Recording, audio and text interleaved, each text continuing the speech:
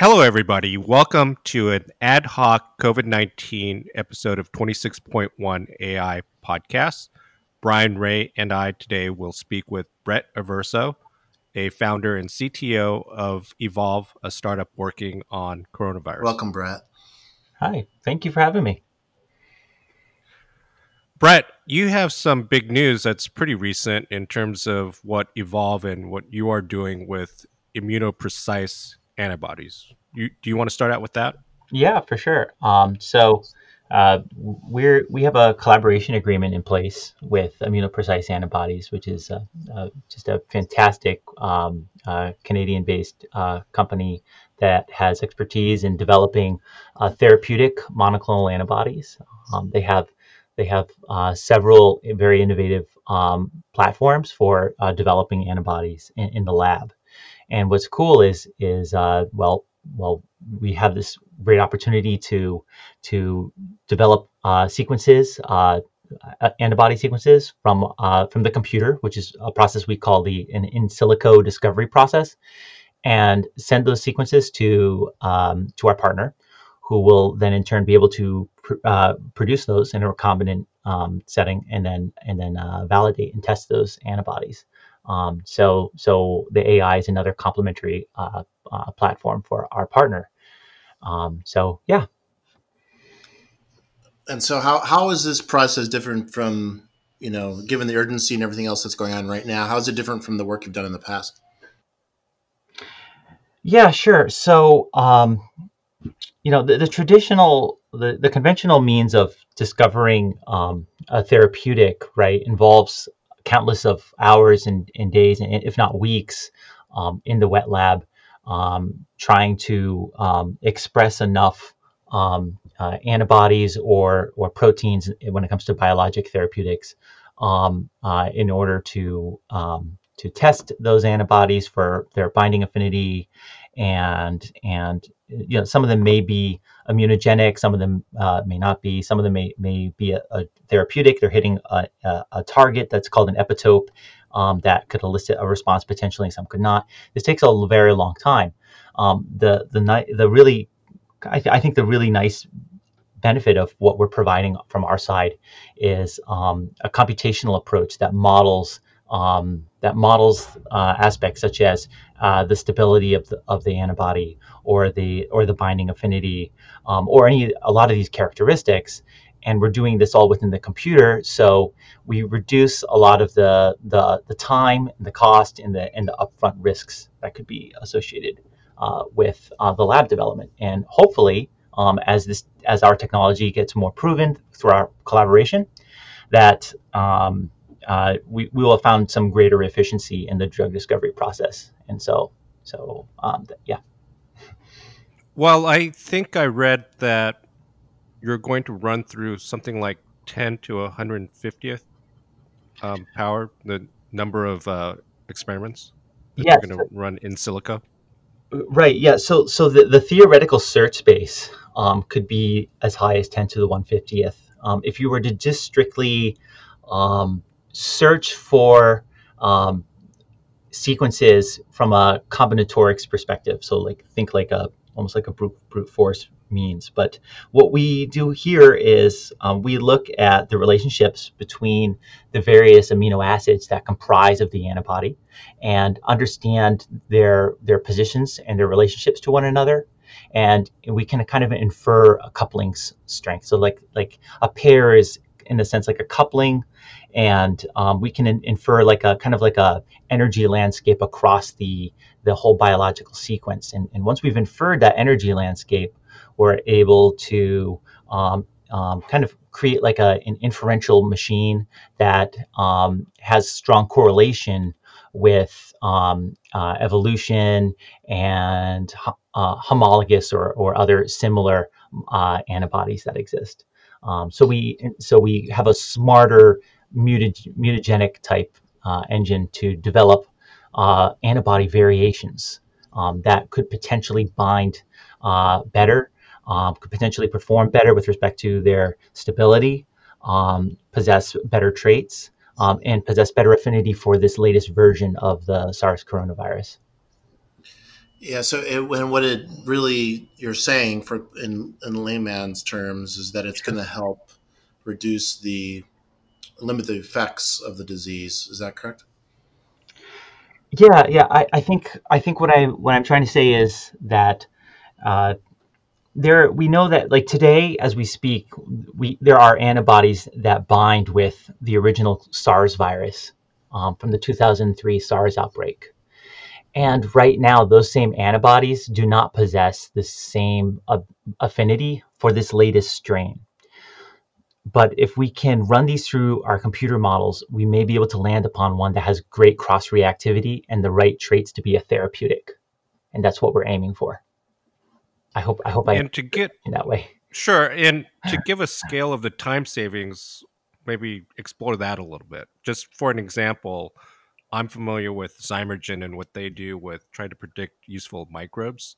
Sure. And the example that Janet Matson, one of their ML practitioners, had given was 10 to the 17th number of variations in gene edits could take in traditional wet lab settings 10 to the 10th power of time, which is the age of the universe. Mm. Yeah.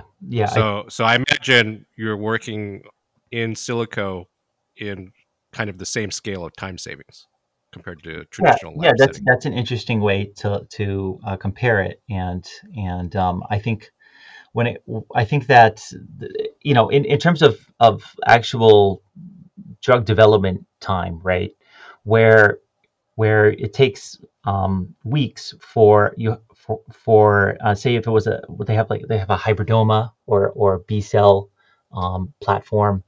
And then another platform is called phage display. Either way, with these platforms, right, they're fantastic platforms at expressing antibodies towards a particular target, but it does take a long time. I think that when we're able to sample and generate sequences and filter them down all within the computer, it's a matter of days as opposed to weeks, and that's part of the asset of AI, and also gaining an understanding of what those potential candidates could perform like in the lab with our models is the other major asset to what's going on. Yeah, sure. Go ahead. Yeah, go ahead. No, you and Andrew, you're spending like 100 hours in the lab or 100 hours working together a week, I heard. Is that true? we're working pretty hard. We're working pretty hard. I would think like between like 80 and 100 hours a week is about right. And I believe you're doing good. Can you talk a little bit more about, since we have some practitioners that listen to us, can you talk a little bit more about what your lab setting's like? How do you apply this AI and machine learning to your problem? Is it in the cloud? Is it on premise? Are you using GPUs? That sort of thing? Sure. Yeah. It's all on the cloud. We work primarily with AWS. We also have a few instances with Azure. We work with we do use a deep learning instance for a deep learning algorithm, but the deep learning algorithm is more under development right now. Right now we're very focused on when it comes to our search space, we're very interested in graphical models, couplings analysis, and performing principal component analysis and various means of feature engineering on our filter side. So what we do is we generate a number of sequences at first. We generate several million sequences at first, and then we need to filter them out. So that on the filtering side, we characterize all the sequences and compare them to therapeutics that have been approved, and we work from there to try to come up with a great panel of antibody candidates that we think may bind. So it's a unsupervised exercise. So it's basically you generate a bunch, then you use unsupervised learning PCA to narrow it down a bit. Yeah, you know what? And let me clarify a little bit, because I think my mind just jumped around to PCA for a moment because I was actually working on something like that. But we work with different algorithms. There's a lot of features to characterize the proteins by, but we apply like a PCA for some of the reducing of the features, and then we have a different classification methods that we use to classify the antibodies. We cluster them based on their similarity, and then we'll cluster them based on the characteristics they possess. So we can cluster them based on, say, their overall thermostability or their overall hydrophobicity versus charge. We have a whole bunch of host of different features. We try to explore our data set to get a very diverse set of variants. And then lastly, we apply a Markov process for modeling binding affinity. Markov chains, you mean? Yeah, Markov chains. Yeah, Markov chains, pardon me.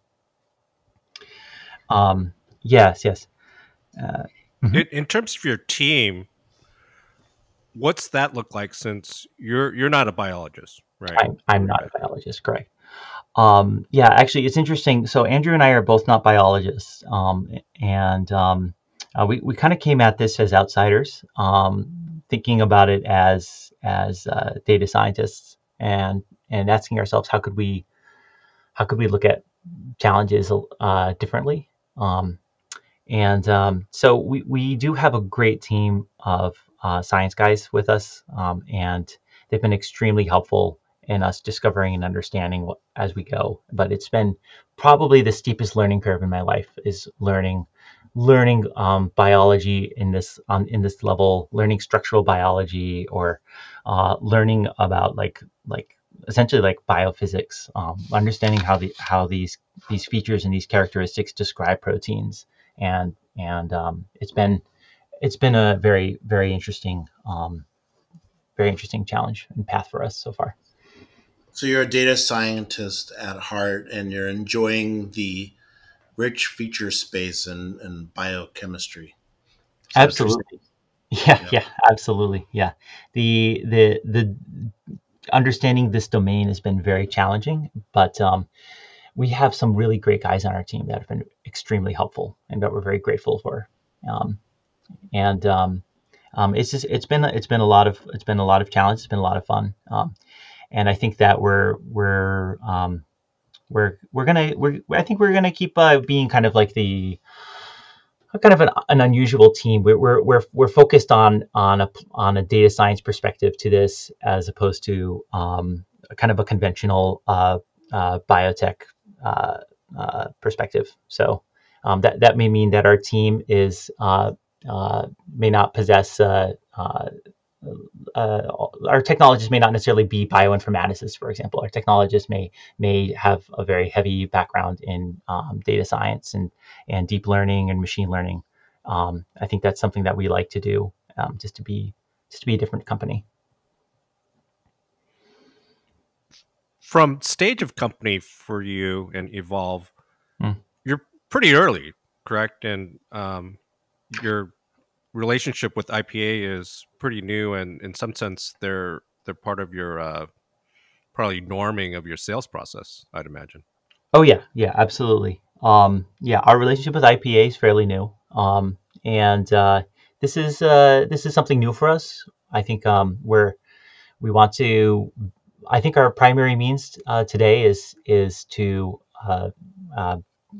get as many sequences as we can that are diverse out to IPA, so they can produce and validate these sequences.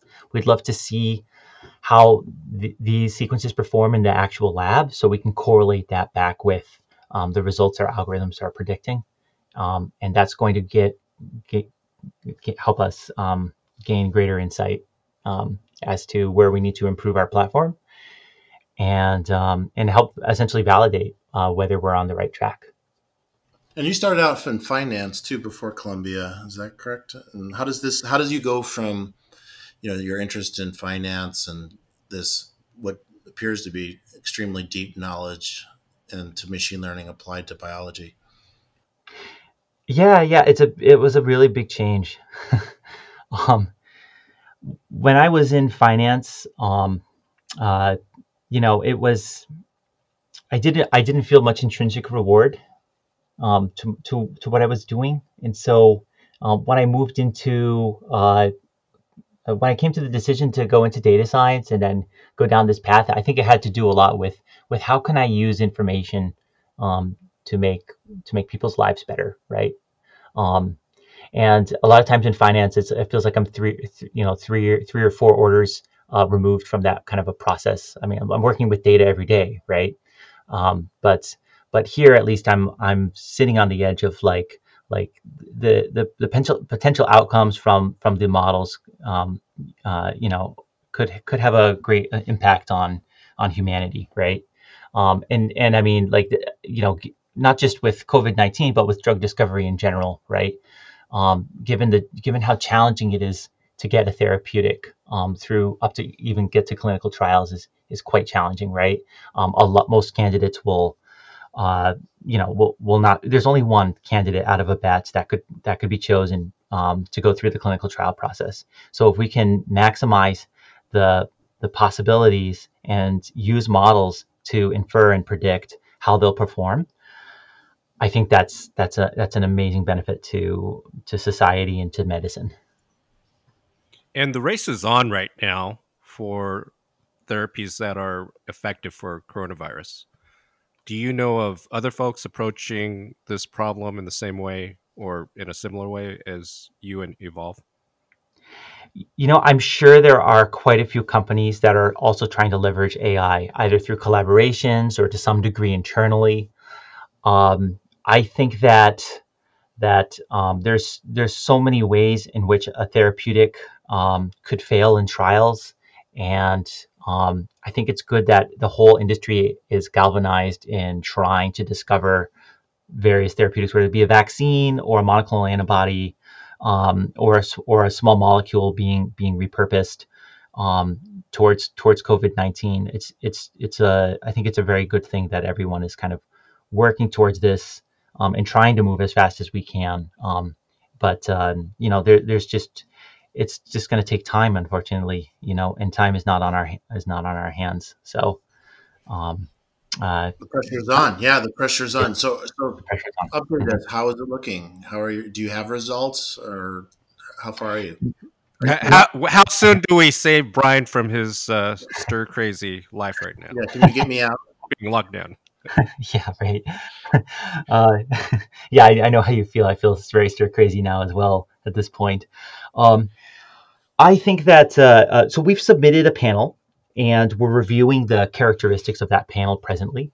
That panel has quite a lot of features and characteristics about it. So it is kind of a lot to go through, but the way we're working on this is kind of iteratively. So our scientists are kind of getting together with us together, and we're talking about what are the most important features with respect to the selections that we want to make. We look at different clustering visualizations to decide not just on sequence diversity, but also on different performance characteristics. We try to cluster all the antibody clones in different methods because we want to provide a very diverse sample for the lab. And then lastly, we also want to think about with a sense of control for our experiment. So we're also thinking about, perhaps what are several antibodies that the algorithm predicted would perform only fairly, or and then kind of use those as a control. And that would also help validate our algorithm's predictive accuracy. So in the subtle detail here that a lot of the other machine learning people who listen to our podcast might pick up on is that now you have to go and kind of collectively decide which features are important kind of after the fact, because there's no answer. There's no right answer yet, right? So you're now going back and you're looking at some of these features types and you're ranking those as well. Is that correct?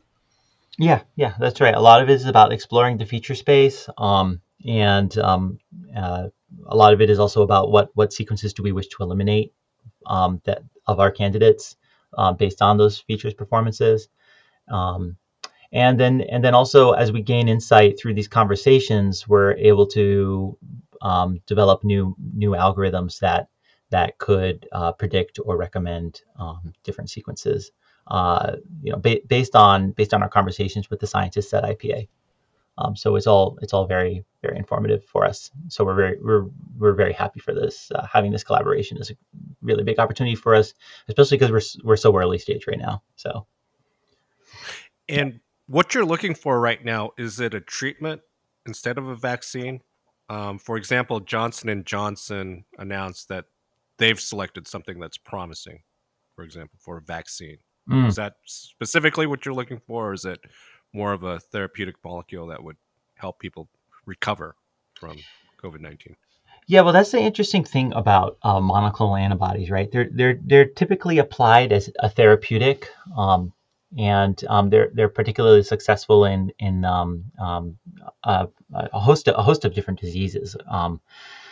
But monoclonal antibodies could also be applied in a prophylactic setting. So like there is the possibility that you could be vaccinated with monoclonal antibodies and receive a temporary immunity. But generally, I think the application of our therapeutic would be as a therapeutic. Excuse me, that sounds silly. The application of our platform would most likely be as a therapeutic for those who have contracted COVID-19. And to bring it up a layer higher, and I kind of switch gears here because I always like to ask this question. Now you're doing good things here with solving a problem for coronavirus, obviously. What's the flip side? And maybe even in the same domain, what if you get it wrong? Or what if this, the chances of mutation for the virus itself, or, I always try to look at both sides of the coin. Right. Yeah, I understand what you're saying. Yeah, the risks are always very high, especially in drug discovery.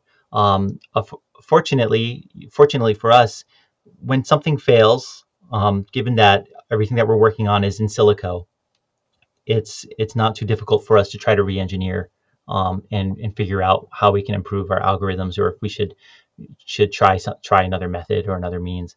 It could just be that the target that we were going after isn't the right target. It could be that the target is not immunogenic. It could be that it could be a whole host of different reasons with respect to why something doesn't work out. I think that it's important to we try to keep an open mind and think about how we could pivot our tech stack if something was to fail, right? So yeah. Maybe walk through that flow. From what I understand, or what I'm assuming, is that IPA has sort of a library of antibodies prepared that they've discerned through traditional lab methods. Now you're taking over from their data and seeing the applicability for the latest coronavirus, and then that goes back to the lab for validation. Walk us through that. Yeah, sure. Yeah, so where we're at today, IPA is working with us together, and we're leveraging open research that's widely available, working with those sequences that were antibodies that target SARS-CoV-1, and seeing if we can develop a cross-reactive antibody that has good binding affinity to the latest strain of coronavirus. In several weeks from now, when that expression is done, they should have those antibodies sequenced. They can then provide us those sequences, and we can try to improve improve in many contexts of the word the antibody sequences that they provide us in a second round. So it's kind of a two-phased project. One is with known sequences that have been published against the original SARS and try to make them cross-reactive. And then the second part, which is a lot more salient for us, is going to be to work with the actual proprietary sequences that IPA comes up with in their lab, and see if we can improve those features with our models by docking those antibodies against the target, and characterizing variations of them.